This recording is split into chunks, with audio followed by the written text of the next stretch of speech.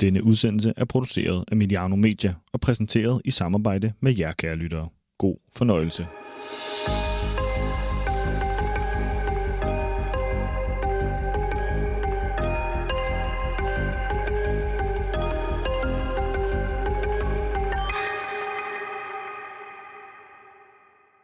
Der er nu mindre end et år til det går løs i ørkenstaten Katar. Historiens mest omdiskuterede VM-slutrunde rykker tættere og tættere på, og her på Mediano har vi tænkt os at mandsopdække udviklingen frem til første fløjt den 21. november 2022. Mit navn det er Kenneth Hansen. Jeg er vært på formatet her, som vi har valgt at kalde for Vejen til Katar. I dag har vi dog valgt at skrue lidt på navnet, som du måske bemærkede, da du trykkede afspil på episoden her. Med reference til vores serie Mediano Legends skal vi nemlig i dag tale om tidligere topspillere, der i forbindelse med den her VM-slutrunde næste år har valgt at gamble med deres ry og arv for at blive ambassadør for begivenheden i Katar. Vi vil forsøge at sætte perspektiv og nuancere debatten angående det her og finde motiver bag de her før omtalte $150 millioner, som en vis David Beckham står til at tjene på sin nye titel i Mellemøsten. Og inden jeg kaster mig over en præsentation af dagens mand i panelet, så skylder jeg lige at sige, at udsendelsen her er blevet til via vores forholdsvis nye satsning Støt Mediano. Støt Mediano sker i synergi og samarbejde med jer, kære lytter, og på baggrund af jeres frivillige donationer, hvad enten det er 35, 50 eller 100 kroner, kan vi lave noget af det indhold, vi rigtig gerne vil, men normalt ikke har råd til. Helt konkret kan jeg bare sige, at det betyder, at en freelance journalist som mig får løn for at hoppe i studiet i dag og lave en udsendelse, jeg virkelig gerne vil have ud i æteren. Så tusind tak for det, kære lytter. Er du ikke allerede bekendt med vores Støt Mediano, så sørg for at smide et link til både show notes og i artiklen til udsendelsen her. Derudover så er Medianos hovedpartner Arbejdernes Landsbank med, når vi taler om vejen til Katar. Det har de været siden vi røg i studiet for første gang for lidt over et års tid siden, og det er det altså helt ind til den bitre ende. Til at gøre mig og jer lytter klogere på de mange emner, vi skal forbi i dag, så har jeg allieret mig med dig, Stanis Elsborg. Stanis, kan du egentlig nå at sove i de her dage? Fordi jeg tænker, at din telefon må bimle og bamle med lidt nyheder og lidt beskeder, der tigger en angående VM i Katar og slutrunden. Ja, nu den er slukket de næste par timer, eller hvor lang tid vi kommer til at opsage i dag, men det er da rigtigt, at der sker meget i øjeblikket. I dansk henseende sker der meget i forhold til Katar, men for os i Play the Game derude, der sker der rigtig mange andre ting, som vi beskæftiger os med. Der er også et vinter-OL i Kina om ganske få måneder, og der sker mange andre ting i international idræt, som faktisk optager os. Men det er klart, at VM i Katar optager os også rigtig meget, og det optager heldigvis danske medier rigtig meget, som jo så betyder glædeligt, at jeg kan få lov til også at sige lidt om det en gang imellem. Ja, det er jo faktisk blevet sådan en kæmpe banan, så vi i dag vil forsøge sådan at tage skralderne en af gangen nu her. Stanis, han er fast stemme her på formatet, har faktisk været med siden vores første optagelse, ligesom du også ofte støder på hans sprøde røst hen i vores kanal Mediano Sport og Perspektiv. Og foruden det, som Stanis også lige var inde på selv her, så har han senioranalytiker hos Idrættens Analyseinstitut og tovholder på det projekt, der hedder Play the Game. Stanis, nu kigger jeg over på dig igen. Det er ikke mere end et par uger siden, at vi så hinanden. Vi var med til en optagelse sammen med Christian Rothmann, formand for Danske Fans, og sammen med Paul Broberg for DIF, det foregik op i Hillerød på den her Royal Stage. Jeg har også lige lagt en videosnas ud af den optagelse inde på vores Facebook-site. Der er sket lidt, siden vi lavede den optagelse, selvom det kun er et par uger siden. Hvor skal vi starte henne? Jeg tænker, jeg har skrevet nogle ting ned, der hedder anholdte pressefolk, en nordisk tur til ørkenstaten, et markant opråb fra formanden fra de danske fans, spionage af topfolk, og så også lige en udmelding fra Danske Journalistforbund. Du får lov til helt frit at vælge fra hylden, hvor vi starter hen. Ja, det er en god palet. Det lyder jo næsten som en roman. Vi mangler jo bare James Bond for at sætte en hovedrolle ind i den fortælling. Men, der kommer vi til en anden hovedrolle ind her også senere hen. Jeg vil sige, at vi kunne måske starte et andet sted, som ikke lige blev nævnt i listen, nemlig at Amnesty International for ikke så forfærdelig lang tid siden i sidste uge udkom med en ny rapport i forhold til VM i Katar, som jo er nogle af dem, man holder øje med i forhold til, hvordan går det egentlig med menneskerettighedssituationen i Katar. Der er de værd at fremhæve, og det er Human Rights Watch sådan set også, men de kom jo med en ny rapport, som sagde, at mange af de reformer, som er blevet vedtaget i Katar, på papiret i hvert fald, jo om ikke andet er stagneret, og i nogle henseender går det faktisk også lidt tilbage. Og det er jo knap så godt i forhold til hele sangen om, at det her VM skal være med til blandt andet at forbedre menneskerettighedssituationen i Katar, som er noget af det, mange idrætsorganisationer og fodboldforbund hænger sig i, og også noget af det, som FIFA jo påpeger så sent som i går, eller i forgårs var der en video med FIFA-præsident Gianni Infantino, som var ude at sige, at jamen prøv nu at se, der er jo sket forbedringer i Katar, og det skyldes, at VM er kommet til landet. Men der tyder meget på, at det står stille i øjeblikket, og når det er problematisk, så er det jo fordi, at så er man nok heller ikke kommet så meget længere i Katar, hvad angår menneskerettighedssituationen. Det er rigtigt, der er indført minimumslønninger. Det er også rigtigt, at kafala-systemet på papiret er afskaffet. Altså det her system, hvor migrantarbejdere får inddraget deres pas, og på den måde ikke har fri bevægelighed for, hvornår de kan rejse hjem eller ud af landet. Men det er jo et problem, fordi at hvis det er det, som skal være succeskriteriet for, at man efterhånden kan retfærdiggøre, at det her mesterskab skal finde sted i Katar, så begynder FIFA og DBU og de andre medlemslande i FIFA jo at mangle argumenter for, hvorfor det skal afholdes. Og derfor er det jo også vigtigt, at vi har folk som Amnesty og Human Rights Watch til stede og kan dække de her ting. Hvordan står det reelt set til? Inden den rapport kom, havde vi jo så faktisk danske Jan Jensen fra Ekstrabladet dernede, som lavede en rigtig, rigtig fin rapportage, som jeg tror ligger på en 4-5 artikler på Ekstrabladet, og han havde sin gode ven Jan Poulsen, fotografen, med. Der er både taget gode billeder, der er taget gode videoer, og der er ikke mindst bedrevet rigtig, rigtig god journalistik, fordi noget af det, som Jan Jensen gør, det er nemlig, at han tager uden for den boble, som vi kan karakterisere som VM-stadions. Altså, der er ingen tvivl om, at det, som Jan Jensen også viser, det er, at forholdene inden for den boble, altså der, hvor man er lidt tættere på FIFA og VM-stadions, der ser det bedre ud, end det gjorde sidst Jan Jensen var i Katar. Men tager man lidt uden for den boble og lidt længere ude i ørkenen, så er billedet det samme. Altså rigtig mange mennesker, der bor på meget, meget få kvadratmeter. Nogle har stadig ikke adgang til vand, meget lidt adgang til mad. Nogle får stadig ikke udbetalt deres lønninger, og de arbejder stadig de her 16-18 timer i døgnet, som i en helt ekstrem hede. Jeg så den her snas, hvor der var en migrantarbejder, der blev interviewet, så han stopper klokken 4, er færdig med at arbejde klokken 23, og når jeg spørger efter mad, så siger de, hvad er du ikke her for at arbejde i stedet for at spise? Altså den gør virkelig indtryk, den der lille bid, man så. Ja, og jeg vil sige, at hele billedkollagen dernede fra, som er taget, gør stort indtryk, fordi at det er jo forhold, som jeg kan fortælle om her på lyd, men som man jo på en eller anden måde heller ikke kan forestille sig er rigtige. Altså, og det er jo noget af det, der er så grimt ved det her VM, det er jo netop, at de her forhold også kobler sig direkte til VM-slutrunden.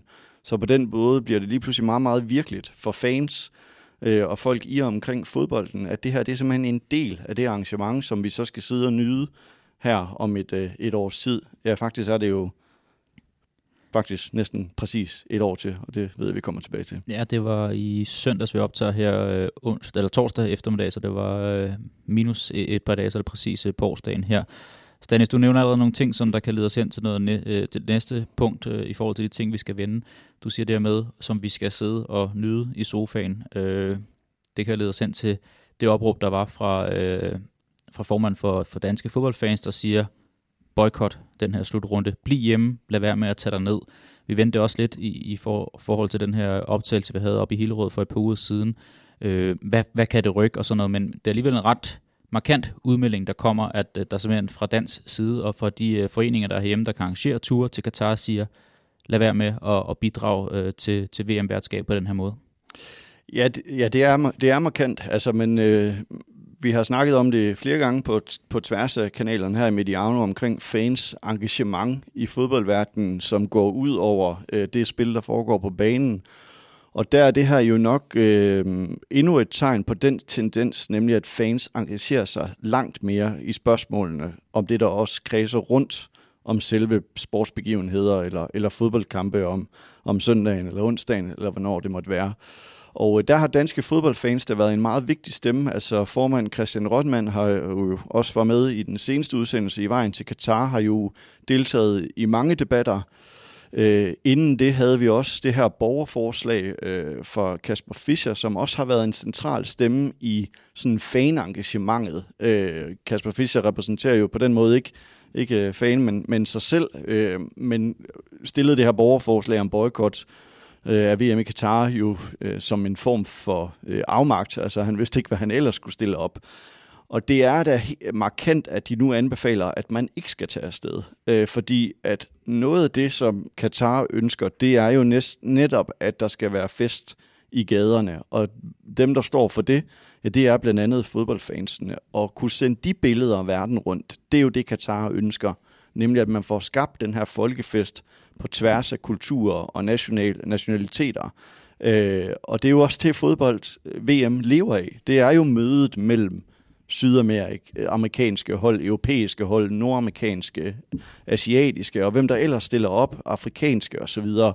Det er mødet mellem kulturer, og det er også mødet mellem fans, og det er det, Katar gerne vil bruge i deres PR. Det er at vise, at Mellemøsten nu også kunne arrangere den her store, kæmpe sportsbegivenhed. Så når de siger, at de ikke vil tage afsted, så er det faktisk ret betydningsfuldt. Hvor mange der følger den anbefaling, det må tiden jo så vise. Og jeg forstår godt, at danske fodboldfans gør det i den forstand, at de jo stillede 4 krav til DBU og FIFA om, det her skal vi have opfyldt, for at vi kan se os selv i øjnene i forhold til det her.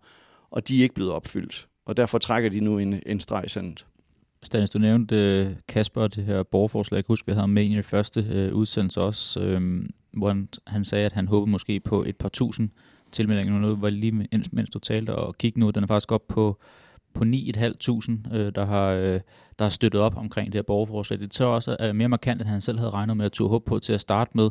Hvad fortæller dig, for lige også at henvise til et andet program, jeg så for nylig omkring VM-slutrunden her i Katar på TV2, der har det her program, der hedder Kernen, hvor de går i dybden noget, hvor at Tipsbladets chefredaktør Troels Berg Thøgersen, han var med som kilde og ham, der ligesom gav indsparkene til debatten, der hvor han blev spurgt om, han er vokset op, der var sådan nogle billeder af VM-slutrunderne i midten af 80'erne, i starten af 90'erne, han er vokset op med fodbold fra den alder der, hvor at han, netop det du siger med, der var det jo den allerstørste begivenhed, der forenede kulturer, forskellige verdensdele på kryds og tværs i en given periode, et given sted. Det her det fortryllede billede, som mange af os har omkring en VM-slutrunde, hvor han så bliver stillet spørgsmålet, skal du derned? Det ved han ikke helt endnu. Skal du se det på fjernsynet? Det har han faktisk heller ikke helt taget stilling til endnu. Det skal måske køre i baggrunden, tror jeg, han ender med at sige også. Altså, hvad fortæller det dig det her med, og hvad kan det overhovedet rykke, hvis fans ikke vil tage dig ned? Kan det rykke noget, at et lille snolleland som Danmark udbliver til en VM-slutrunde på lægterne? Nej, ikke hvis det kun er Danmark, der gør det. Altså, det er jo meget bemærkelsesværdigt. Altså, nu kender jeg jo også Troels Berg Thøgersen en lille smule, og ved, hvor glad han er for fodbold. Når man kan drage en mand derud, hvor han ikke rigtig ved, om han skal se VM i fodbold. Den største begivenhed på en fodboldkalender. Ja, og den største begivenhed for fodboldfans. Altså, nu er alle dem, der er på den her kanal, fodboldfans eller glade for fodbold, de ved, hvad det betyder, når der er VM i fodbold. Det er det største. Det er der, man har mange minder fra sin barndom. Mine egne minder er fra VM i 94 i USA, og det er drengedrømmen, der opstår i forbindelse med fodbold, og lige pludselig er der nogen, der tager det fra os, fordi at de bruger sportsbegivenheden til noget helt andet, end det drejer sig slet ikke om fodbold længere. Det er rent politik, udenrigspolitik og indrigspolitik for Katar. Og dermed ødelægger de også mange drømme, og de ødelægger lidt glæden ved den her sportsbegivenhed, og det er enormt ærgerligt, altså, men det er også den virkelighed, der er. Og så er spørgsmålet det her med, om man skal tage ned eller ikke tage ned. Man kan i hvert fald bare stille sig det spørgsmål, at hvis man tager ned, så er man med til at skabe den fest, som Katar ønsker i deres propaganda. Det var det samme, der skete med VM i Rusland, som blev en succes for Putin, fordi det netop udstillede et helt andet billede af Rusland, end det var. Og det er så uanset, om man går ned og bedriver kritisk journalistik dernede, men bare det, at man sætter sig i en flyver og rejser derned og er til stede dernede, så har Katar i og for sig vundet. man har vundet, hvis man deltager i den der fest i gaderne. For det er så stor en del af det her VM-arrangement for Katar. Det er at skabe det billede af, at her er man imødekommende. Her kan alle møde hinanden. Her er vi åbne og frie og så videre. Der er forskel, når vi snakker om kritisk journalistik, og om man skal tage afsted. Og det ved jeg, vi kommer tilbage til, så den vil jeg lige lade være der. Men fans kan selvfølgelig godt... Jeg vil ikke stå og være moralsk vogter for, om man skal tage afsted eller ej. Men jeg vil gerne give det perspektiv på, hvis man tager afsted, skal man gøre sig klar, hvad man deltager i. Jeg synes også, man skal gøre sig overvejelser om, hvor mange penge man har lyst til at lægge i landet. Hvad er det for nogle hoteller, man bor på? Hvad er det for noget offentlig transport? Det bliver nok mest taxaer, der bare kommer til at køre rundt dernede. Og hvordan bidrager man ellers til skønmaleriet af Katar? Og hvorfor er der noget, der er bedre end andet, og hvad er det så i så fald, der er bedre end andet? Jeg ved ikke, der er ikke noget, der nødvendigvis er bedre end andet, men man skal i hvert fald bare være opmærksom på, at de arrangementer, der bliver lavet i gaden dernede, deltager man i dem, så er man også en del af den fest, som Katar ønsker. Man er en del af det skønmaleri af samfundet og systemet dernede, og det bliver de billeder, der bliver sendt rundt i verden, fordi at FIFA og Katar kommer til at styre det med meget, meget hård hånd, hvad der bliver af offentlige billeder fra de her arrangementer, der bliver sendt rundt. Og derfor bliver det jo ekstra vigtigt, at vi får kritiske journalister til landet også. Skal vi springe til det næste, fordi nu nævner du kritiske journalister, og det var også en sag, der har rørt sig i de sidste par dage her med 2 norske journalister fra NRK, som der blev tilbageholdt, faktisk anholdt i halvandet døgns tid, indtil de så blev frigivet igen.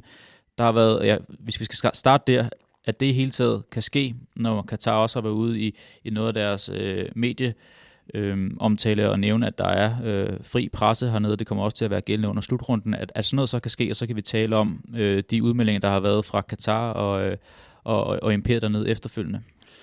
Ja, altså jeg vil godt starte med at sige, at der er ikke fri presse i Katar. Altså det vil de selvfølgelig gerne have det til at fremstå som. Jeg ved godt, det er heller ikke det, du mener, der er.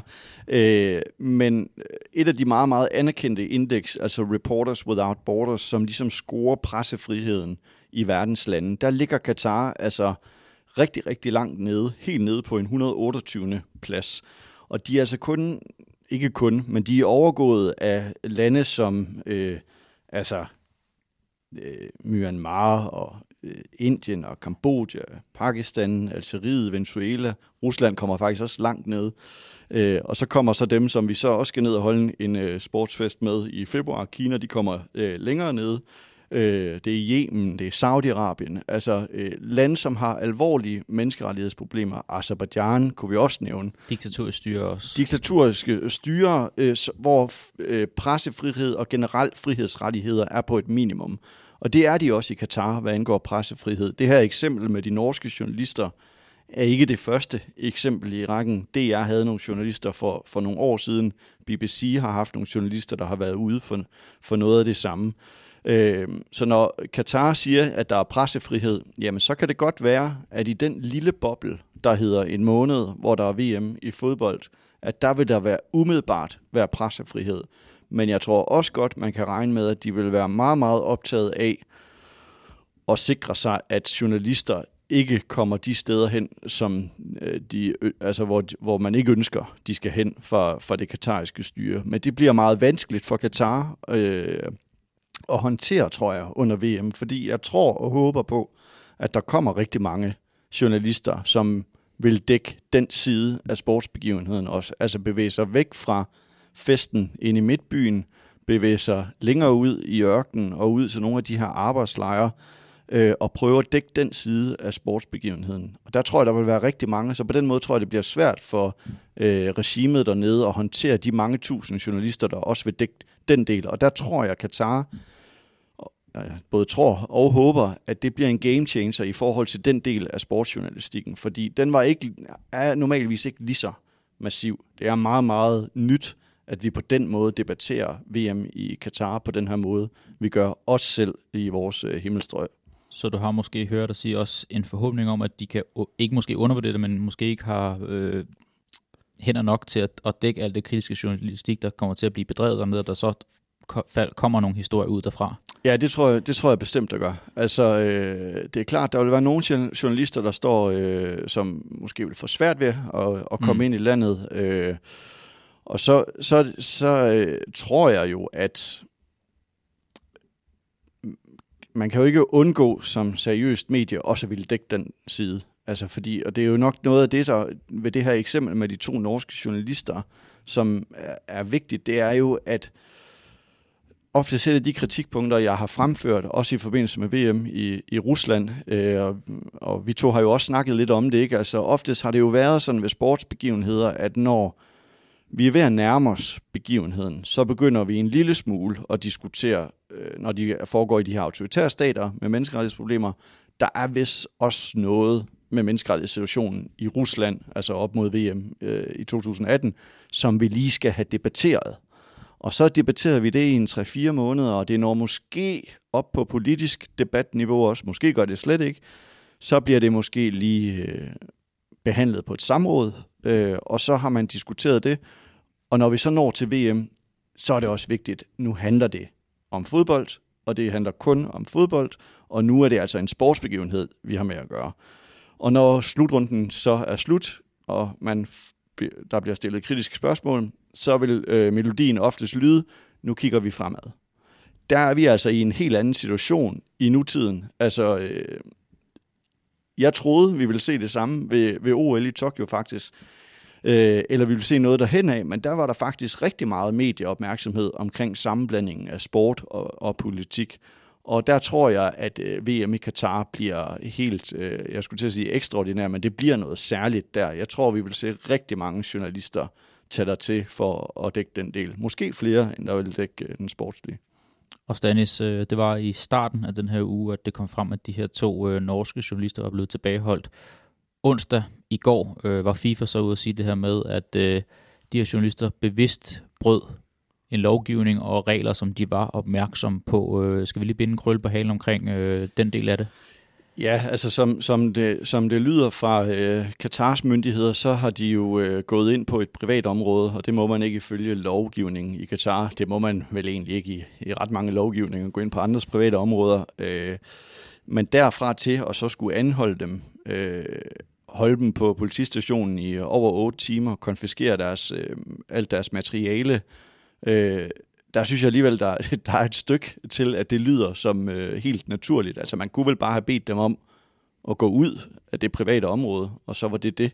Altså det der med at konfiskere journalisters materiale, det er jo et hårdt brud mod pressefriheden. Altså, og det er problematisk et år før, fordi vi er blevet lovet, DBU er blevet lovet. Jakob Jensen, administrerende direktør i DBU, har flere gange været ude og sige, at han personligt er blevet lovet af chefen for VM-komiteen, Hassan Al-Tawadi, at der vil være pressefrihed.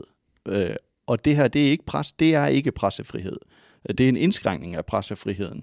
Og jeg er også en lille smule forundret over, at Katar laver det selvmål, fordi at der er kun et år til, og hvis der er noget, der kan tænde ild i de mest hardcore journalister, så er det, hvis der er nogen, der bryder deres pressefrihed, eller går ind på deres område. Så jeg tror, det vil tænde op i mange kritiske journalister, at nu skal de dække det endnu mere.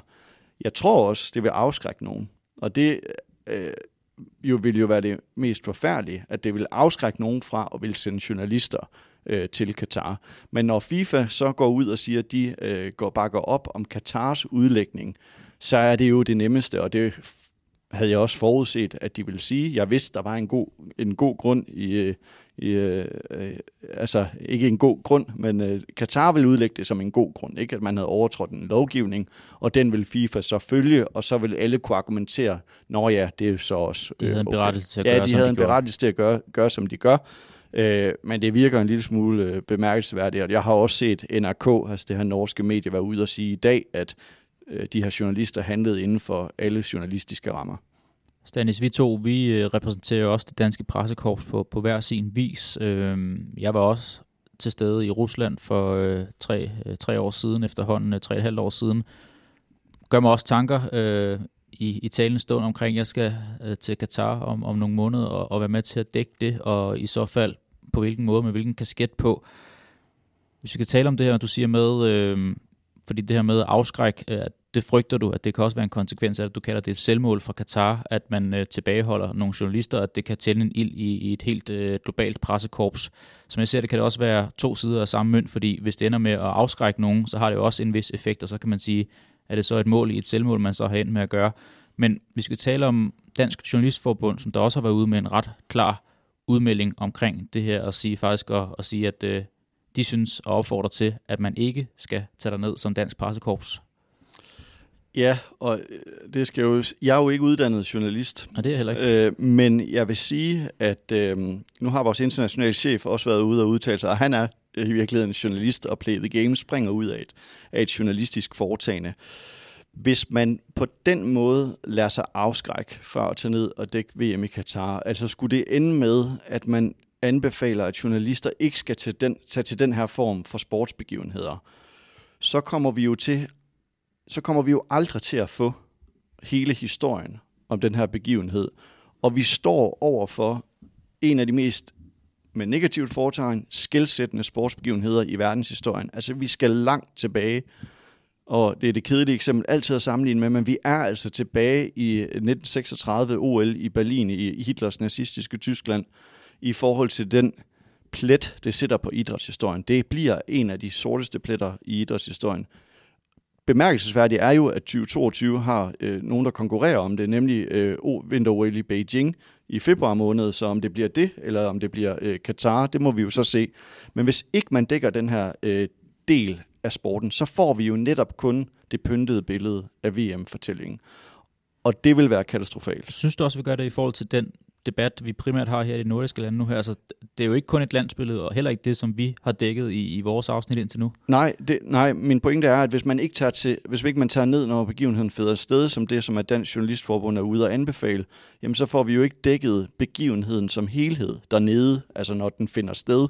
Altså hvis det kun bliver dækningen hjemmefra, eller journalister, der sidder og kommer til at kampe, så får vi jo ikke den anden side af mønten, og så får vi ikke hele fortællingen om den her sportsbegivenhed. Så er det rigtigt, der har været en masse dækning op til, men vi bliver jo også nødt til at have nogen dernede, som er der, når det finder sted, og som vil dække det kritisk, og det har manglet generelt set med store sportsbegivenheder. Altså det er meget, meget lidt rapportage, der er om de kedelige sider med sportsbegivenheder, som vinter-OL i Rusland i 2014, eller VM i Rusland i 2018.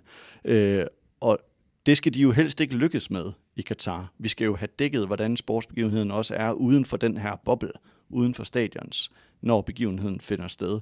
Og så synes jeg på en måde også, det er en lille smule underminerende af det journalistiske fag, at man ikke vil dække, når det begynder at gøre lidt ondt. Altså krigsrapporter tager jo også afsted. Og meget bekendt har Dansk Journalistforbund jo heller ikke været ude og anbefale, at man ikke skal tage til Kina eller andre lande og dække sportsbegivenheder. Så det er en lille smule mærkværdigt, at de siger, at man ikke skal tage til Katar. Og en ret ekstraordinær, som du også siger, ret ekstraordinær udmelding at komme med i forhold til så mange andre begivenheder. Ja, det er det, og de ligger jo på en måde ned i deres anbefaling et sikkerhedsaspekt ned over det. Men det tænker jo, at er en stor del af journalistfaget også. Og jeg tænker ikke, at man skal være... altså jeg kan se Jan Jensen også, som har været dernede, af flere omgange været ude og udtale sig, at man skal selvfølgelig være opmærksom på, hvor man færdes, og hvordan man agerer dernede. Og det skal man jo helt givet, men jeg tror ikke, man sådan nødvendigvis skal være bange for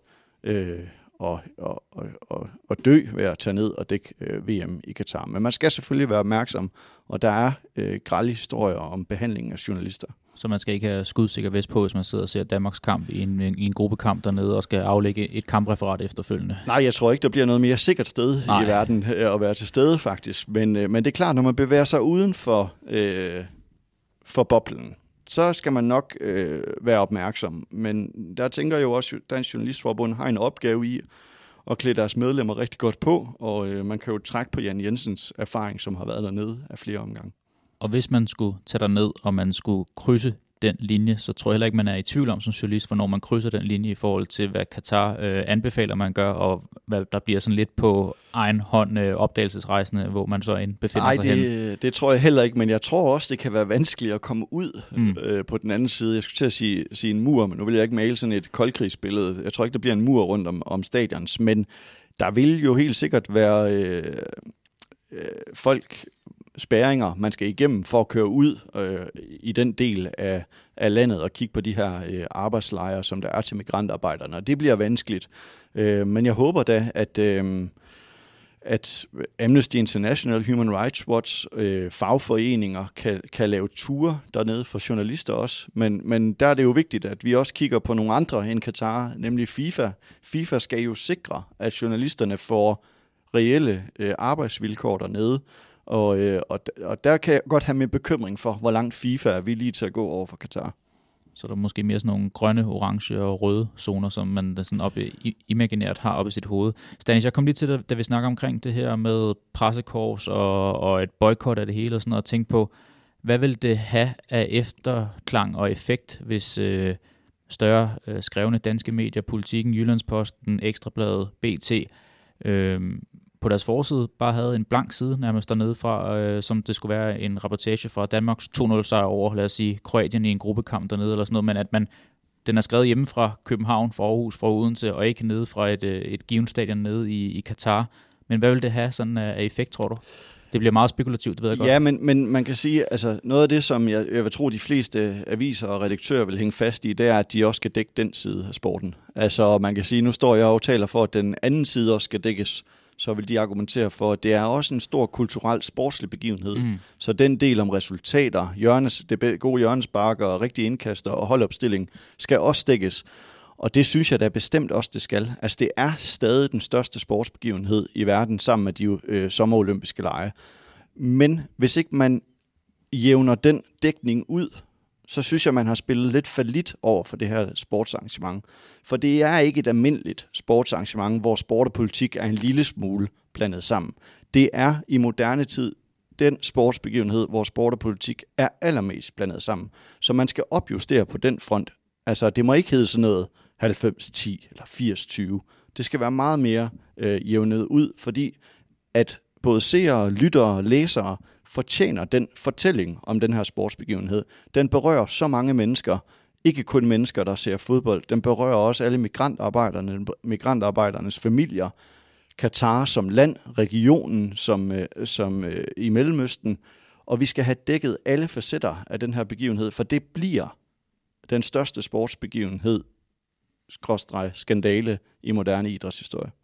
Men du og jeg ved jo også godt, at det kommer jo ikke til at ske, at i en optakt til en dansk kamp på DR eller på TV2, at vi kommer til at få et indslag på 19 minutter, der omhandler kafala-systemet dernede og de dårlige arbejdsvilkår for migrantarbejderne, og så skiften over til, at Andreas Kraul på DR står og præsenterer den danske startopstilling. Det kommer jo ikke til at ske jo.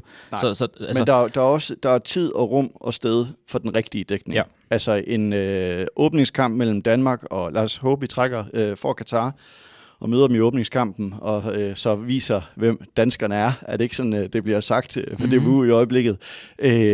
Så skal der selvfølgelig være en balance. Men det vil jo også være helt vildt, hvis man i sådan en optakt slet ikke får nævnt, hvad det er for en begivenhed, vi er i gang med. Og det er ikke kun en sportslig begivenhed, men det betyder ikke, at man skal til at skifte mig ind i studiet, i stedet for Peter Sørensen, eller hvem der kunne være ekspertkommentator på DR. Altså jeg vil meget gerne komme i de 5 minutter, man så kunne påpege, hvad er det egentlig for en begivenhed, vi er i gang med. Men der har Danmarks Radio og TV2 jo andre platforme, hvor de kan udjævne det en lille smule. Så kunne man have en optagsartikel, som også handlede om det politiske. Åbningsceremonien ved VM, hvordan er den politisk? Hvordan bruger man det idrætsdiplomatisk fra Katars ledelse? Hvad er det for nogle ledere, der bliver inviteret til særlige møder? Fordi det er vi faktisk nogen, der dækker, og det kunne man lade fylde mere på andre platforme. DR har også stort podcast-arsenal, de kunne bruge til at dække det her. De har hele DR-webdelen, som man kunne bruge. Så der er mange muligheder for at jævne det mere ud end lige studiet, og de 2 timer, som der er sat af til en fodboldkamp. Fordi der synes jeg selvfølgelig, det skal handle allermest om fodbold, men det skal også handle lidt om det politiske. Og der er altid et element, som ikke handler om fodbold ved en fodboldkamp. Oftest bliver det bare overset. Stanis, nu skal jeg nok lade være med at inddrage dig i det her, men når jeg kigger tilbage på den her uge, de her 4-5 vilde dage, meget komprimerede dage i forhold til nyheder og indtryk, man skulle suge ind, der har jeg faktisk lidt haft det sådan, at jeg håber inderligt, at vi stadigvæk har tid nok til, at den slutrunde ikke ender der. Altså, da jeg så det her føromtalte program på TV2, Kernen med Troels Bager, og høre om Michel Platini, Zinedine Zidane, sågar Sarkozy, den daværende franske præsident, der spiller så store nøgleroller i, at den her slutrunde ender, hvor den gør. Nu ved jeg godt, nu skruer vi tiden 11 år tilbage til 2010, hvor et værtskab blev uddelt, og at det ikke er DBU eller andres Danmarks rolle at skulle ændre på det. Men jeg håber bare på, at der er nogen, der siger, venner, vi kan stadigvæk godt nå at sadle om, vi kan stadigvæk godt nå at indrømme den fejl, vi begik for rigtig mange år siden, og der står stadigvæk et stort etableret land med 6 fodboldarenaer, der kan huse den her begivenhed, og så kan vi måske afholde det på et andet sted, altså, og det står for helt egen regning, det behøver du ikke at svare på, fordi vi skal også videre tale om ambassadør og sådan noget her, men... Jeg vil gerne svare, altså det er ikke irrelevant at gå 11 år tilbage, altså fordi meget af debatten omkring VM i Katar de senere år har handlet om migrantarbejdernes forhold, hvilket er helt på sin plads, og det skal det blive ved med at handle om. Men den bygger altså også på, at Katar bestak sig til det her VM, og det går en lille smule under radaren. Faktisk ikke så meget i forhold til sådan at sige, det er Katar, der har bestukket nogen, men de bestak jo altså FIFA, altså fodboldorganisationen, om det også. Og derpå, det går en lille smule under radaren i øjeblikket, at der også var korruption forbundet med det her værtskab. Og som fodboldromantiker og fodboldelsker har jeg det samme ønske om, at hvis vi kunne flytte det et andet sted hen, det ville da være det allerbedste. Nu kan vi stå om et år og... lad os så sige 3 uger frem mere, og så har Danmark vundet det mest katastrofale VM i verdenshistorien. Det bliver da helt unægteligt en træls situation at stå og skulle hylde det ellers formidable landshold, vi har i øjeblikket. Så jeg gad da godt, det skulle afholdes et andet sted, men det er utopisk. Det kommer ikke til at ske på nogen måder. Gianni Infantino er så orienteret mod Mellemøsten, som ikke kun er Katar, det er også Saudi-Arabien. Saudi-Arabien er en af bannerførende for det her idéforslag om VM hvert andet år, og han har rejst meget i Mellemøsten under coronapandemien. Qatar Airways har jo også trængt sig gevaldigt ind i europæisk fodbold, var stor sponsor for EM i fodbold, og har gode relationer i UEFA. Nasser El-Khelaifi, som er præsident i PSG, og fra Qatar sidder også i UEFA's eksekutiv komité. Så ideen om, at fodbolden skulle trække sig fra Qatar eller Mellemøsten, det tror jeg ikke på. Nej, for det er simpelthen ikke muligt, fordi de beslutningstager, der sidder der, de er pro-Qatar, og det, der foregår dernede nu, altså det er det spindvævser, og det greb, som man har fået sat sig i på en eller anden måde. Altså jeg er ikke klar til at parkere den endnu og sige, at det kommer ikke til at ske, at det er utopi at have den tanke, men for hver uge, for hver måned, der går, så bliver håbet nok mindre og mindre. Men det vil være det sted, hvor jeg ønsker at tage allermest fejl. Ja. Altså hvis jeg tager fejl her, og det bliver flyttet, og lad os da flytte det til Tyskland, det kan da godt afholde det. Det synes jeg vil være på sin plads. Der er så mange ting galt med det arrangement, som ikke kun handler om migrantarbejder og korruption. Det er en sort plet på idrætshistorien. Stanis, vi er allerede en god bid ind i udsendelsen her, og som jeg sagde til at starte med, så er det jo ikke kun en udsendelse, der udkommer over i Mediano Sport og Perspektiv under den her titel, som vi har med Vejen til Katar. Vi udgiver den også i hovedkanalen med det her lidt drilske navn, der hedder Mediano Legends. Vi har jo en serie, hvor vi hylder tidligere fodboldspillere for deres bedrifter, både på og uden for banen, og giver dem den her legende-status. Vi har så valgt at putte en lille parentes, der hedder No More ind, og nu fik jeg nævnt Sarkozy, jeg fik nævnt Michel Platini, og især Platini med hans fodboldfortid, falder den grad ind under den her kategori, vi kan kalde for Legends No More, fordi han har virkelig formået at formøble sin kulturelle arv med det aftryk, han har sat både på slutrunden her og også på andre sager nu her. Lad os prøve at hoppe til det, der egentlig er hovedemnet i dag. De her legender, og det var egentlig et ønske, vi to begge har haft at drøfte det her med VM-ambassadører. Nogle af de her tidligere top spillere, som er kendt kloden over for deres meritter på banen, har fortryllet os hjemme i sofaen, og hvis man har været så heldig at opleve dem på stadionerne rundt omkring os, har givet os masse mindeværdige oplevelser.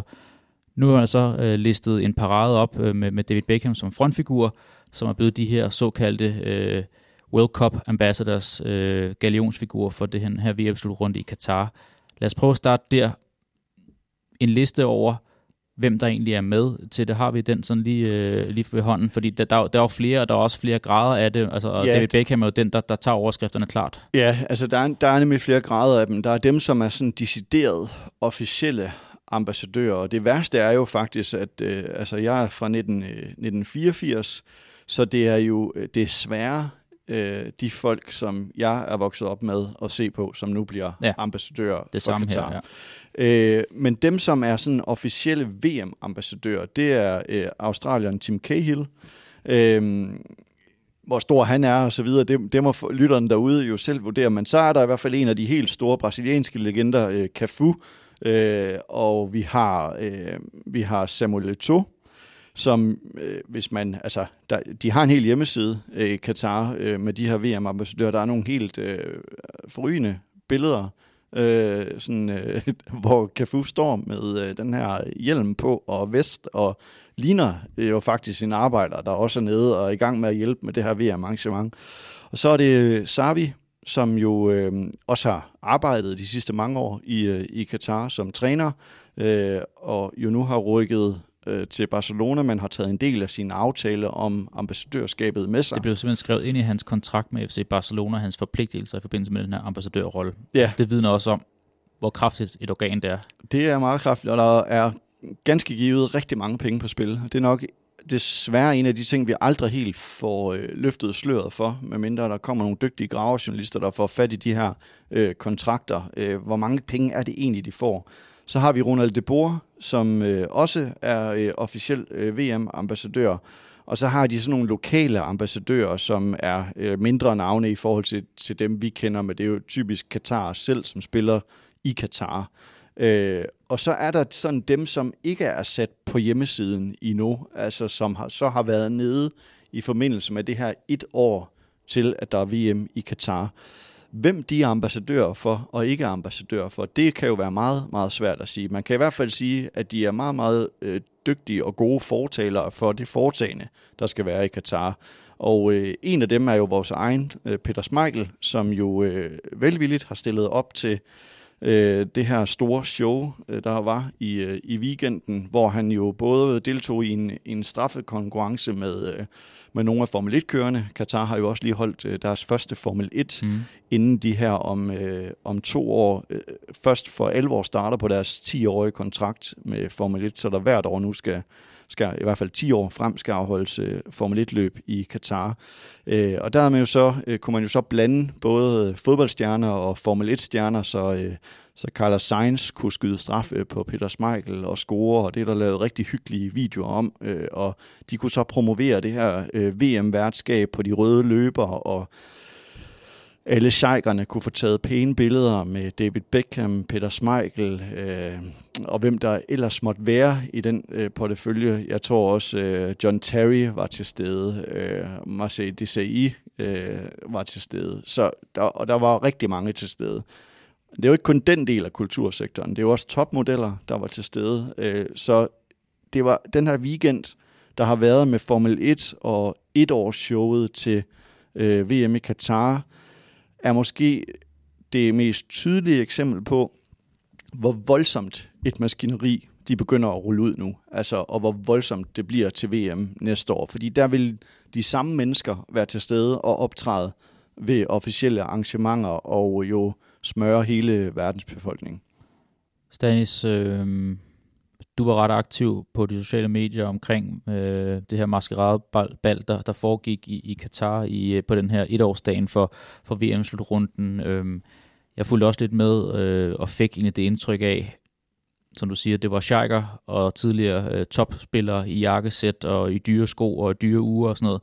Så det var egentlig så langt fra fodboldens oprindelige plan og ideologier, som jeg kunne finde mig til. Altså jeg har også lige forfattet en bog omkring One Club Players og de her loyale soldater og sådan noget. Der så jeg godt nok nogle illoyale soldater på fodboldens vegne. Altså jeg blev trist over det, og jeg synes faktisk, at det var så opskruet, så at jeg synes, det blev sådan lidt...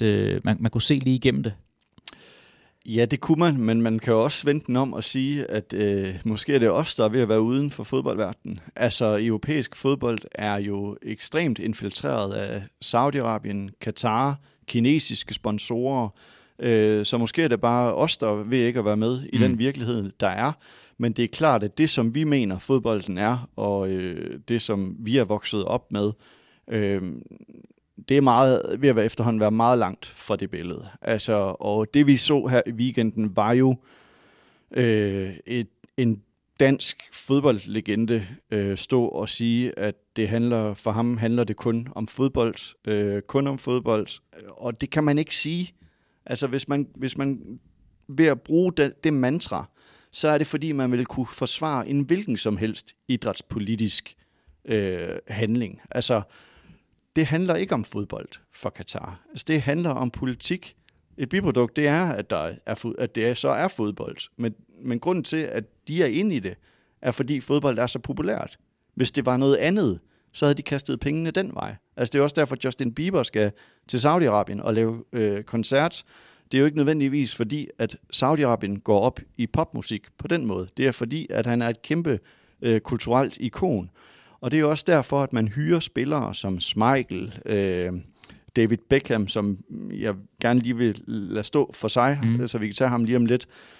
Og kan man få Peter Schmeichel til at stå og promovere VM i Katar, så er det da guld for dem. Altså samme år, som man sikrer sig et af de største guldæg i fodboldhistorien, Messi, der bliver spiller for Paris Saint-Germain, som er Katar-ejet.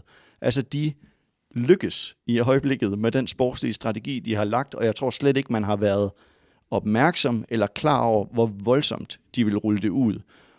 Det kommer ikke som nogen overraskelse for mig, det kommer som en overraskelse, at de kunne ramme det så godt, at de både skulle have et Formel 1, og der var et år tilbage til VM i fodbold.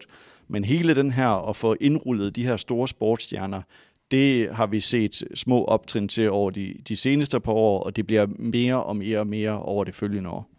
Stanis, de her ambassadører, du lige listede op, jeg kan se i mit manus, har jeg skrevet skyldige sådan i anførselstegn, og uden at det bliver sådan alt for unuanceret og bare galle fra mig, så har jeg dem egentlig sådan lidt hængende op som de her Wanted-sedler i de gamle westernfilm, fordi jeg synes godt nok, at de giver afkald på noget at gå på kompromis med nogle værdier, som de også selv har været opfostret i fodbolden, og nu skal jeg nok lade være med at belemre lytterne alt for meget med det, at jeg tager et standpunkt, fordi vi vil også gerne bringe perspektiv og nuancering omkring det her. Så kan du ikke lige prøve at sætte os ind i, Stanis?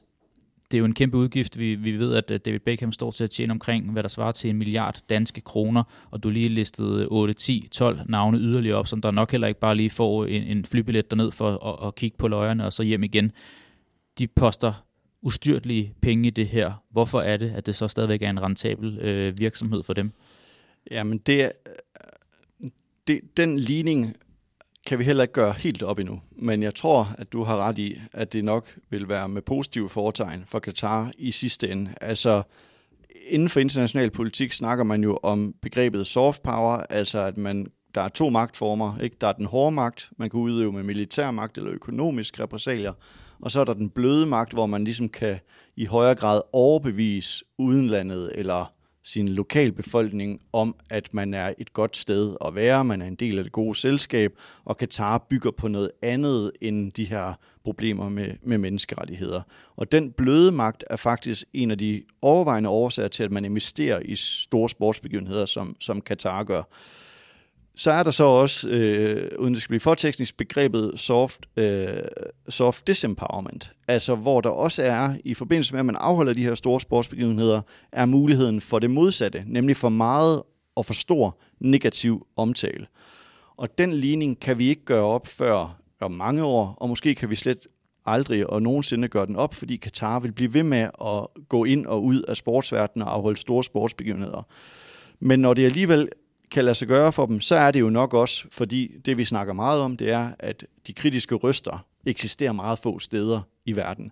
Altså mange andre steder i verden, store dele af verdens befolkning, der snakker man jo ikke om de her ting. Altså det er jo Kina, som selv har nogenlunde samme sportslige strategi som Katar, snakker man jo ikke om menneskerettighedssituationer. Altså Kinas idé om, at man skal ikke blande sig i andres anliggender, er jo også en beskyttelse af Kinas egne problemer med menneskerettigheder.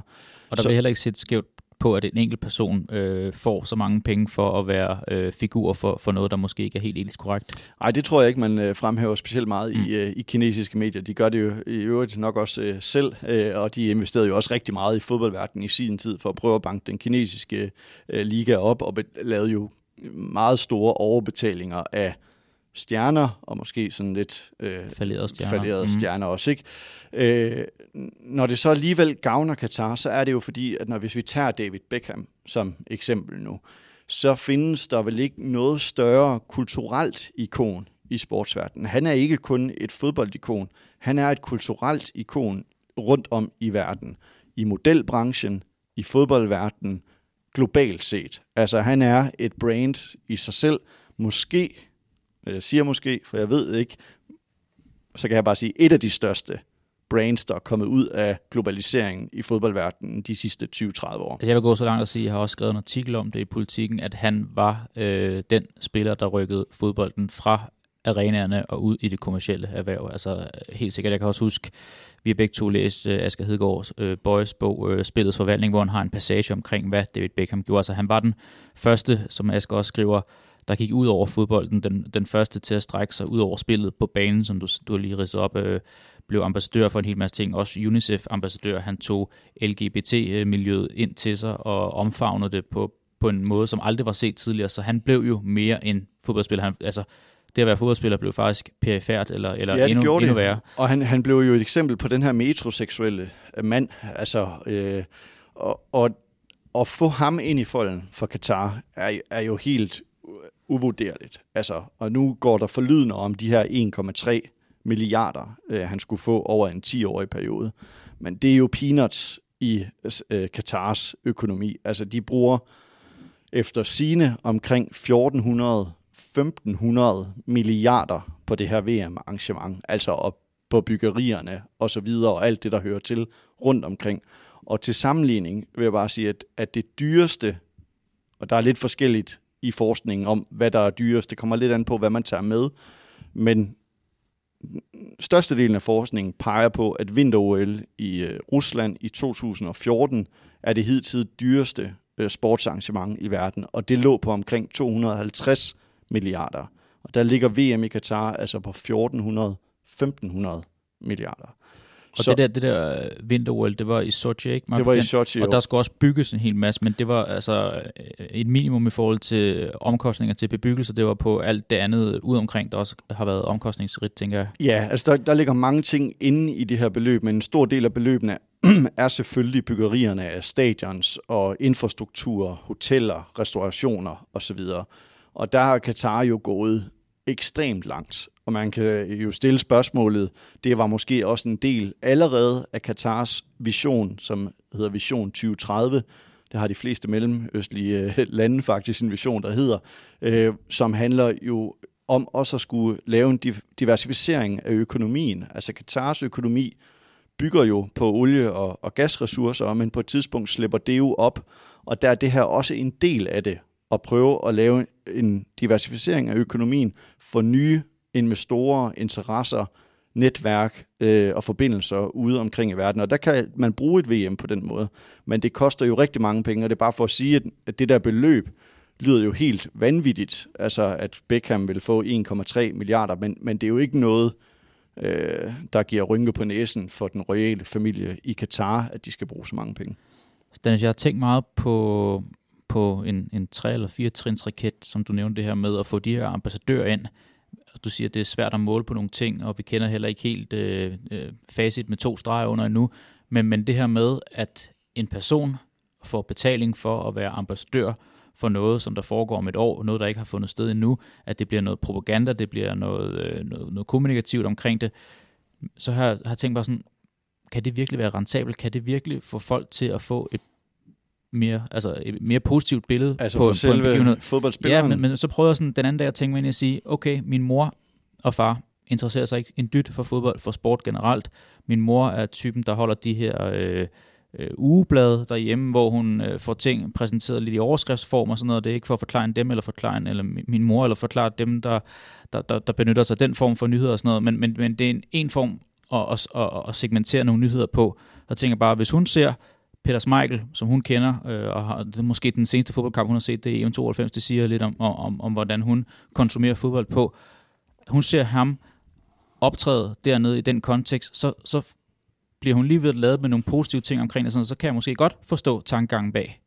Altså, du tænker på, om det er for den enkelte fodboldspiller? Jamen, få det nogen til at rykke. Nu altså, sidder Lars hjemme i sofaen, og han har en negativ holdning til Katar med det, han har hørt her. Så ser han den her begivenhed, der fandt sted i weekenden dernede. Får det ham så til at rykke? Nu bliver det svært at udregne noget i procent og sådan noget, men kan han så rykke sig fra 70-30 i forhold til at være imod Katar til at ændre sig til 50-50? Altså, hvordan kan den udregning og model finde sted? Jeg tror også, man skal huske på, at mange af de her store sportsstjerner har rigtig mange unge følgere. Og noget af det, som vi ved fra tidligere store sportsbegivenheder, det er jo blandt andet, at det er ungdommen, man også gerne vil tiltrække og overbevise. Altså, det var jo en af de helt store propagandatriumfer ved OL i 1936. Det var jo, at Hitler og det nazistiske styre formåede at overbevise den unge tilstrømmende befolkning af atleter, journalister osv. om, at Tyskland og tysk sport var noget godt. Altså selv danske sportsstjerner dengang blev jo helt vildt imponeret over, hvor mange penge tyskerne brugte på sporten, og blev draget af det. David Beckham i den moderne tid, altså hvor vi har Instagram, sociale medier, er det jo meget, meget velorkestreret, hvad David Beckham kommer til at lægge ud på sine sociale medier. Og han er sikkert fuldt af rigtig mange fodboldelskere og unge fans og fodboldfølgere. Og et eksempel på det er, at de seneste 2 opslag, David Beckham har på sin Instagram, det er et, hvor han trykker hånd med vinderen af det Formel 1, der var i Qatar, Lewis Hamilton, men ikke lige med den hjelm, Lewis Hamilton havde på, som var i regnbuefarver, fordi han gerne ville signalere, at han var utilfreds med LGBT plus miljøets rettigheder i Qatar. Det andet billede er David Beckham, som er ude og kigge, hvordan det er for folk med fysisk handicap i Qatar, og promovere ligesom den del af Qatars samfund. Og der er ikke noget galt med det. Jeg er sikker på, at Qatar sikkert gør rigtig, rigtig mange gode ting for folk med fysisk handicap, børn og unge. Han er ligesom ude, og der er blevet taget nogle flotte billeder, men der er jo ingen billeder af Beckham, der er ude og besøge migrantarbejderens arbejdslejre. Så det billede, han er med til at skabe af Qatar, er jo også et godt billede, og han fremstår jo endda som en meget, meget sympatisk person, der tager ud og kigger, hvordan folk med fysisk handicap har adgang til idræt og bevægelse i Qatar. Og det smitter der af på dem, som ikke ellers følger debatten. Altså Andreas, som jo også er lidt kendt over på Mediano Sport og Perspektiv, arbejder til daglig som gymnasielærer. Vi snakkede for sjov om her den anden dag, den sag, der kører med den kinesiske tennisspiller, som har sagt, at hun har der har været et overgreb på hende af en kinesisk leder. Det var der ikke nogen i den klasse, der vidste noget om. Altså, de havde ikke læst om det. Men jeg vil da våge at påstå, at de har sikkert set nogle af David Beckhams billeder, eller hvem det ellers kunne være, nogle af de store modelstjerner, der var til stede. Og derfor bliver det et skønmaleri af Qatar.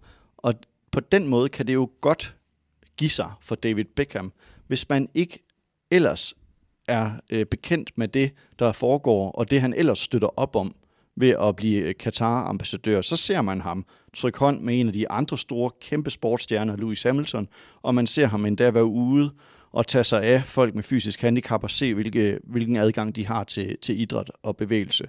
Og så bliver det billede, man får af David Beckham. Så bliver det ikke billedet om, at han er i gang med at renskure Qatars image og dække over de andre problemer med menneskerettigheder, der er. Hvis vi lige hurtigt skal vende, fordi den her 1-årsdag fandt jo også sted, som vi har til nævnt tidligere, omkring det her Formel 1-løb, der debuterede i Qatar. Lewis Hamilton blev vinder. Han bar den her hjelm i regnbuens farver. Skal vi lige hurtigt vende den? Altså, fik det noget omtale, og hvordan så du den aktion for Lewis Hamilton? Var det et direkte opråb mod det her? Var det atletaktivisme, som jeg ved dig og blandt andet også Andreas har været inde på tidligere i nogle af jeres udsendelser i Sport og Perspektiv? Jamen det er det, og der har han jo været en markant figur i det seneste 1,5 år tid. Rigtig meget med Black Lives Matter sidste år, og er jo ofte ude med kritik af sine kolleger i Formel 1. Han var ude med et, for mig, meget opsigtsvækkende tweet, eller jeg tror, det var et Instagram-opslag sidste år, hvor han sagde det her med, jeg ser jer, altså jeg holder øje med jer, der ikke gør noget. Og det er måske også lige at gå en tand for meget, at han ligesom kræver, at dem af jer, der ikke gør noget, I bakker så op om det andet. I er også skyldige, ja. Ja, I er også skyldige. Og der trækker han måske lige en tand for langt. Men det er klart, at når han tager den her regnbuefarvede hjelm på, så er det da et klart signal til, altså nu var det i Katar, der blev afholdt Formel 1, og han har også sagt, at han vil have den på til næste Formel 1, som meget bekendt hvis nok er i Saudi-Arabien. Og på den måde sender han jo et klart signal om, at LGBT plus miljøets rettigheder, ved han godt, ikke er særlig positive i de her lande. Og på den måde prøver han jo at bruge sin stemme, hvor han kan. Og altså, kan han trække den længere? Nej, det kan han jo nok ikke. Så skal han sige, at han ikke gider at køre, fordi det bliver afholdt i de her lande. Og der er vi nok stadig langt fra, at sportsudøvere trækker det kort. Altså, det er meget, meget få, jeg kender til, der trækker det kort. Der er en finsk landsholdsspiller, som har trukket det kort og sagde, at han skulle ikke deltage i VM i fodbold. Der er måske også lidt langt til, at Finland trods alt kvalificerede sig, men han har i hvert fald sagt, og har heller ikke deltaget i VM-kvalifikationen. Men jeg kender ikke så mange andre spillere. Jeg kender heller ikke ret mange, der er særlig vokale omkring VM i Katar. Tim Sparv, altså den finske landsholdsanfører, har lavet et rigtig, rigtig godt skriv om, hvordan han kigger på det her, og indrømmer, at han er kommet alt for sent i gang med at beskæftige sig om de her spørgsmål. Men det er jo ikke ret mange andre fodboldspillere, der tager stilling til det her VM-arrangement. Nej, helt sikkert anbefalesværdigt at hoppe ind på Team Spar, også lige modtaget en pris i forhold til sit arbejde omkring det her. Der er mange gode nuancer og perspektiver i det, han skriver, den tidligere FC Midtjylland-spiller. Stanis, jeg kan godt lige tænke mig at blive på det her, som du siger, med det kort, fordi hvis vi skal vende Lewis Hamiltons kort, og han ikke har spillet det endnu, og siger, så nægter han at stille op i et løb i Katar eller Saudi-Arabien eller lignende dernede. Der har også været kørt i Bahrain i rigtig mange år. Også det har vi ikke set endnu. Vi så det heller ikke i sommer med Manuel Neuer for det tyske fodboldlandshold, der gerne vil spille i regnbueflaget på hans anførbind. Han spillede så med det alligevel, men han nægtede jo ikke at spille den kamp mod Ungarn. Han var med i kampen alligevel, så der mangler vi stadigvæk at se nogen tage det skridt og se, hvad medfølgen vil være med det. Men du nævnte det her med at pege fingre af nogen, om vi kan tillade os det. Det er også en debat, jeg har med mig selv dagligt, fordi hvor hyklerisk er jeg, når jeg som freelance-journalist inden for det sportslige erhverv tjener til min daglige gang via fodbolden, via andre sportsgrene, som jeg elsker, men som jeg også forholder mig kritisk til, og det vil jeg stadigvæk gøre den dag, da jeg bevæger mig nok også for hver dag, der går mere hen i den kritiske genre i forhold til at bare hoppe med på det her underholdende tog i stedet for. Men det er jo ikke mig, der er blevet tilbudt 1 milliard kroner for at være FIFA World Cup ambassadør. Så kan jeg tillade mig at pege fingre af David Beckham, og han gør det, og som jeg sagde, putter sin arv i jeopardy i forhold til det? Ja, det kan du godt. Altså, jeg tror heller ikke, David Beckham mangler 1,3 milliarder. Nej, men jeg vil sige, så hvorfor gør han det? Jamen, han gør det jo, fordi at de er jo en del af det jetset-miljø, og det skader jo nok ikke at få 1,3 milliarder. Jeg vil sige, at pege fingre af dig, hvis jeg skulle stå og gøre det, det vil jo, altså, der synes jeg, at også at man skal skille debatten lidt ad. Altså, nogen er ansat i et job for at være fodboldkommentator. Andreas Kravl for eksempel på DR er ansat for at kommentere kampe. Så må DR ansat nogle andre, som har forstand på international idrætspolitik, eller journalister, der kan dække den del. Altså der bliver man nødt til som mediehus at prøve at ikke skille tingene ad, men sikre sig, at man laver en balance, og man får dækket rigtige ting. Ligesom I forsøger på Mediano at have den her serie om vejen til Katar, samtidig med, at I bliver ved med at dække fodboldverdenen, som den er. Man kan heller ikke forlange, at folk, der er journalister, tv-kommentatorer, eksperter i fodbold, ved alt om den her side af fodboldverdenen. Altså det synes jeg er for store krav, men der må være journalister, der dækker den. Altså Jan Jensen dækker det for Ekstrabladet, Politikens sportsredaktion dækker meget ofte den her del af sportsverdenen også. Jyllandsposten gør også, Danmarks Radio er begyndt at gøre det mere, TV2 gør det mere. Og der skal der jo findes en balance i journaliststanden og hos de store mediehus. Det betyder ikke, at man ikke skal fortsætte sit arbejde med at kommentere fodboldkampe. Det er ikke din skyld.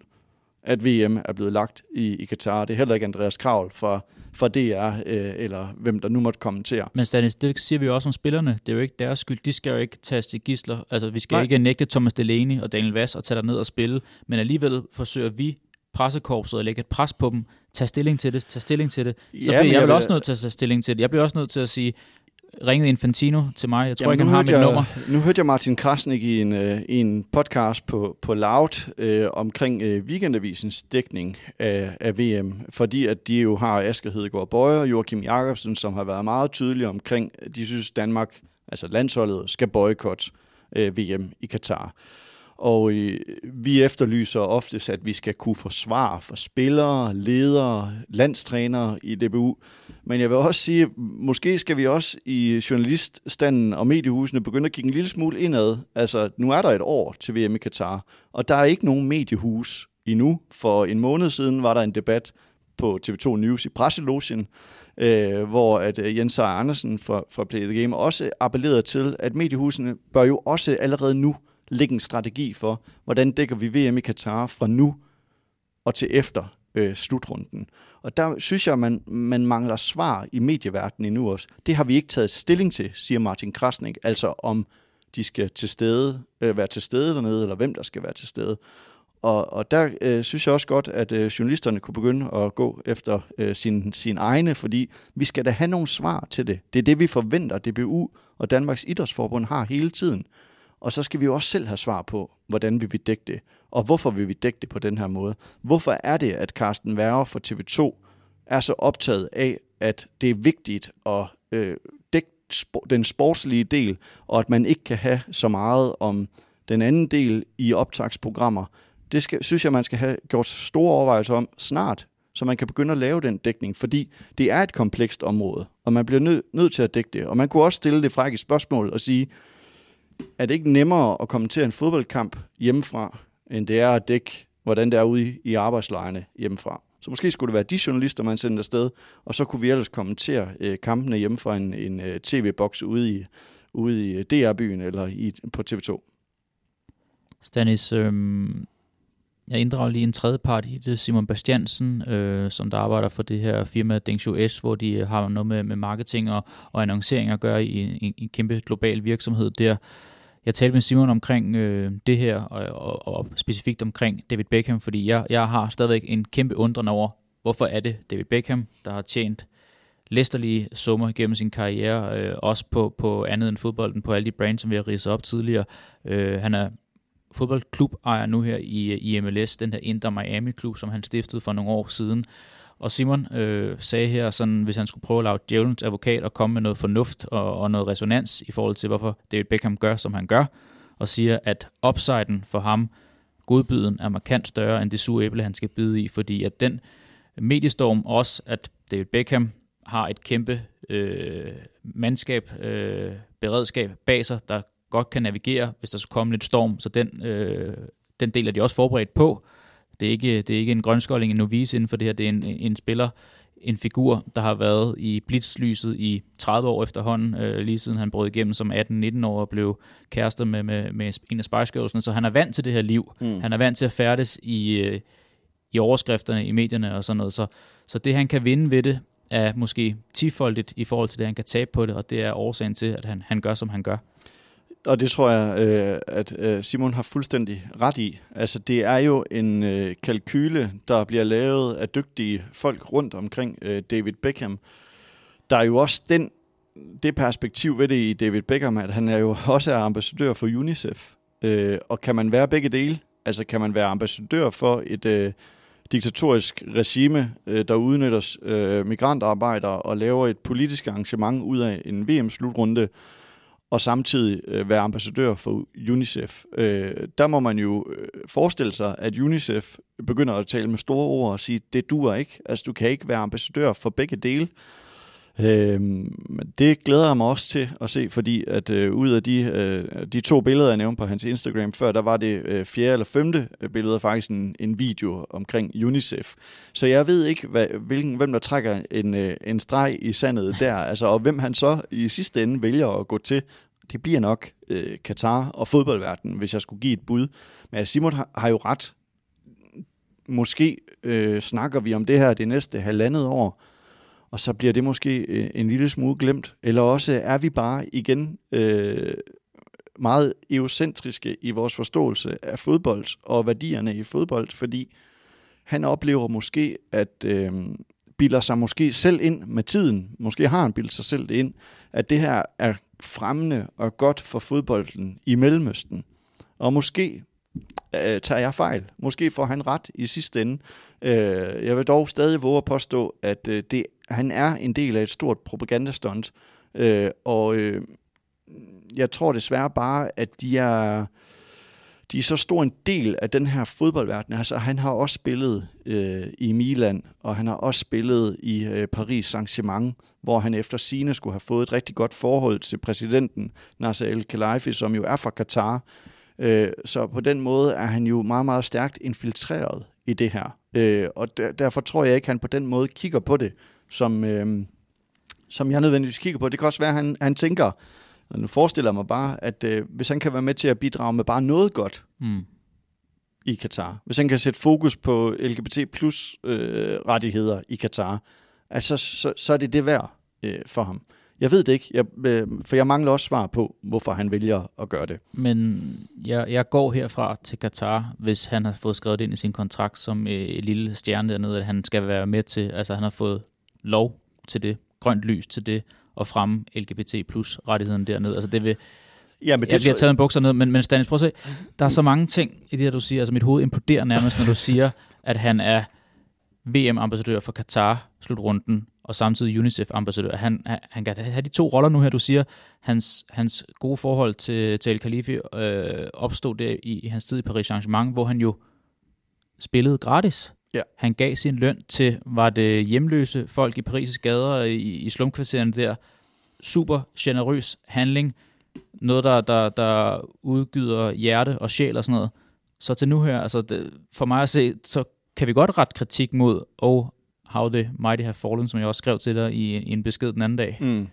Ja, og det kan vi, men det synes jeg jo, vi ser mere og mere af i fodboldverdenen, at de her tidlige store koryfærer jo i højere og højere grad ligger på knæ for autoritære regimer. Altså Peter Schmeichel havde jo i forbindelse med VM i fodbold i 2018 sit helt eget tv-program på den statsejede tv-kanal i Rusland, og udøvede jo propaganda for Putin der, rejste i øvrigt rundt i gamle Stalin-sovjetiske områder og skabt en rigtig, rigtig flot fortælling om de kommende VM-værtsbyer. Og når man deltager på russisk statstv, altså, så deltager man også i statspropagandaen. Altså, der er i hvert fald heller ikke fri pressefrihed. Til at han jo så ender med at være fortaler for VM hvert andet år. De selv samme fodboldspillere, han forsøger at forsvare i det her interview, han laver med den svenske journalist, som har været nede, hvor han siger, at det handler om fodbold. Det er jo sådan en klassisk forsvar for fodbolden og fodboldspillerne, at de skal ikke blive taget gidsler ind i det her politiske spil. De selv samme fodboldspillere nævner han jo ikke særlig meget opmærksomhed, når han går ind for VM hvert andet år, fordi at fodboldens spillere jo ikke er særlig glade for, der skal være VM hvert andet år. Til at han så går fra FIFA, fortaler VM hvert andet år, og løber Infantinos ærne der, til så nu at snakke positivt, og han vil slet ikke snakke om det, der foregår i Katar. Den svenske journalist prøver at få ham til at forholde sig til de menneskerettighedsproblemer, der er, men det vil han ikke snakke om. Og det er selvfølgelig problematisk, når så store sportsstjerner bare vender det blinde øje til. Stanis, vi er ved at nå til vejs ende lige en afsluttende bemærkning for at drage Simons ord ind i det her igen. Han nævnte også i forbindelse med David Beckham-casen her og sige, hvorfor gør han, som man gør, hvis vi skal finde noget årsag-sammenhæng til det, og sige, at han er også, som jeg fik nævnt tidligere, klubejer i den her klub Inter Miami, der lige nu ikke præsterer specielt godt af en nystartet klub i MLS, lige skal finde fodfæste der, men det vil ikke overraske Simon, at hvis Qatar Airways er sponsor i den klub om 1, 2, 3 år, kommer på brystet af dem, måske også ender med at have et navn på deres stadion også, og poster penge i det den vej, at det ligesom er en af de præmisser, David Beckham har gået med det på. Og så kan man sige, så er vi tilbage til det her med, at David Beckham egentlig i højere grad var en entreprenør, ejer en enkeltmandsvirksomhed, da han spillede fodbold med alle de ting, vi har talt om nu her. Og det fortsætter han jo bare med at gøre nu, så han er jo bare blikket på, hvad en moderne fodboldspiller også kan være, en entreprenør, en dygtig forretningsmand også.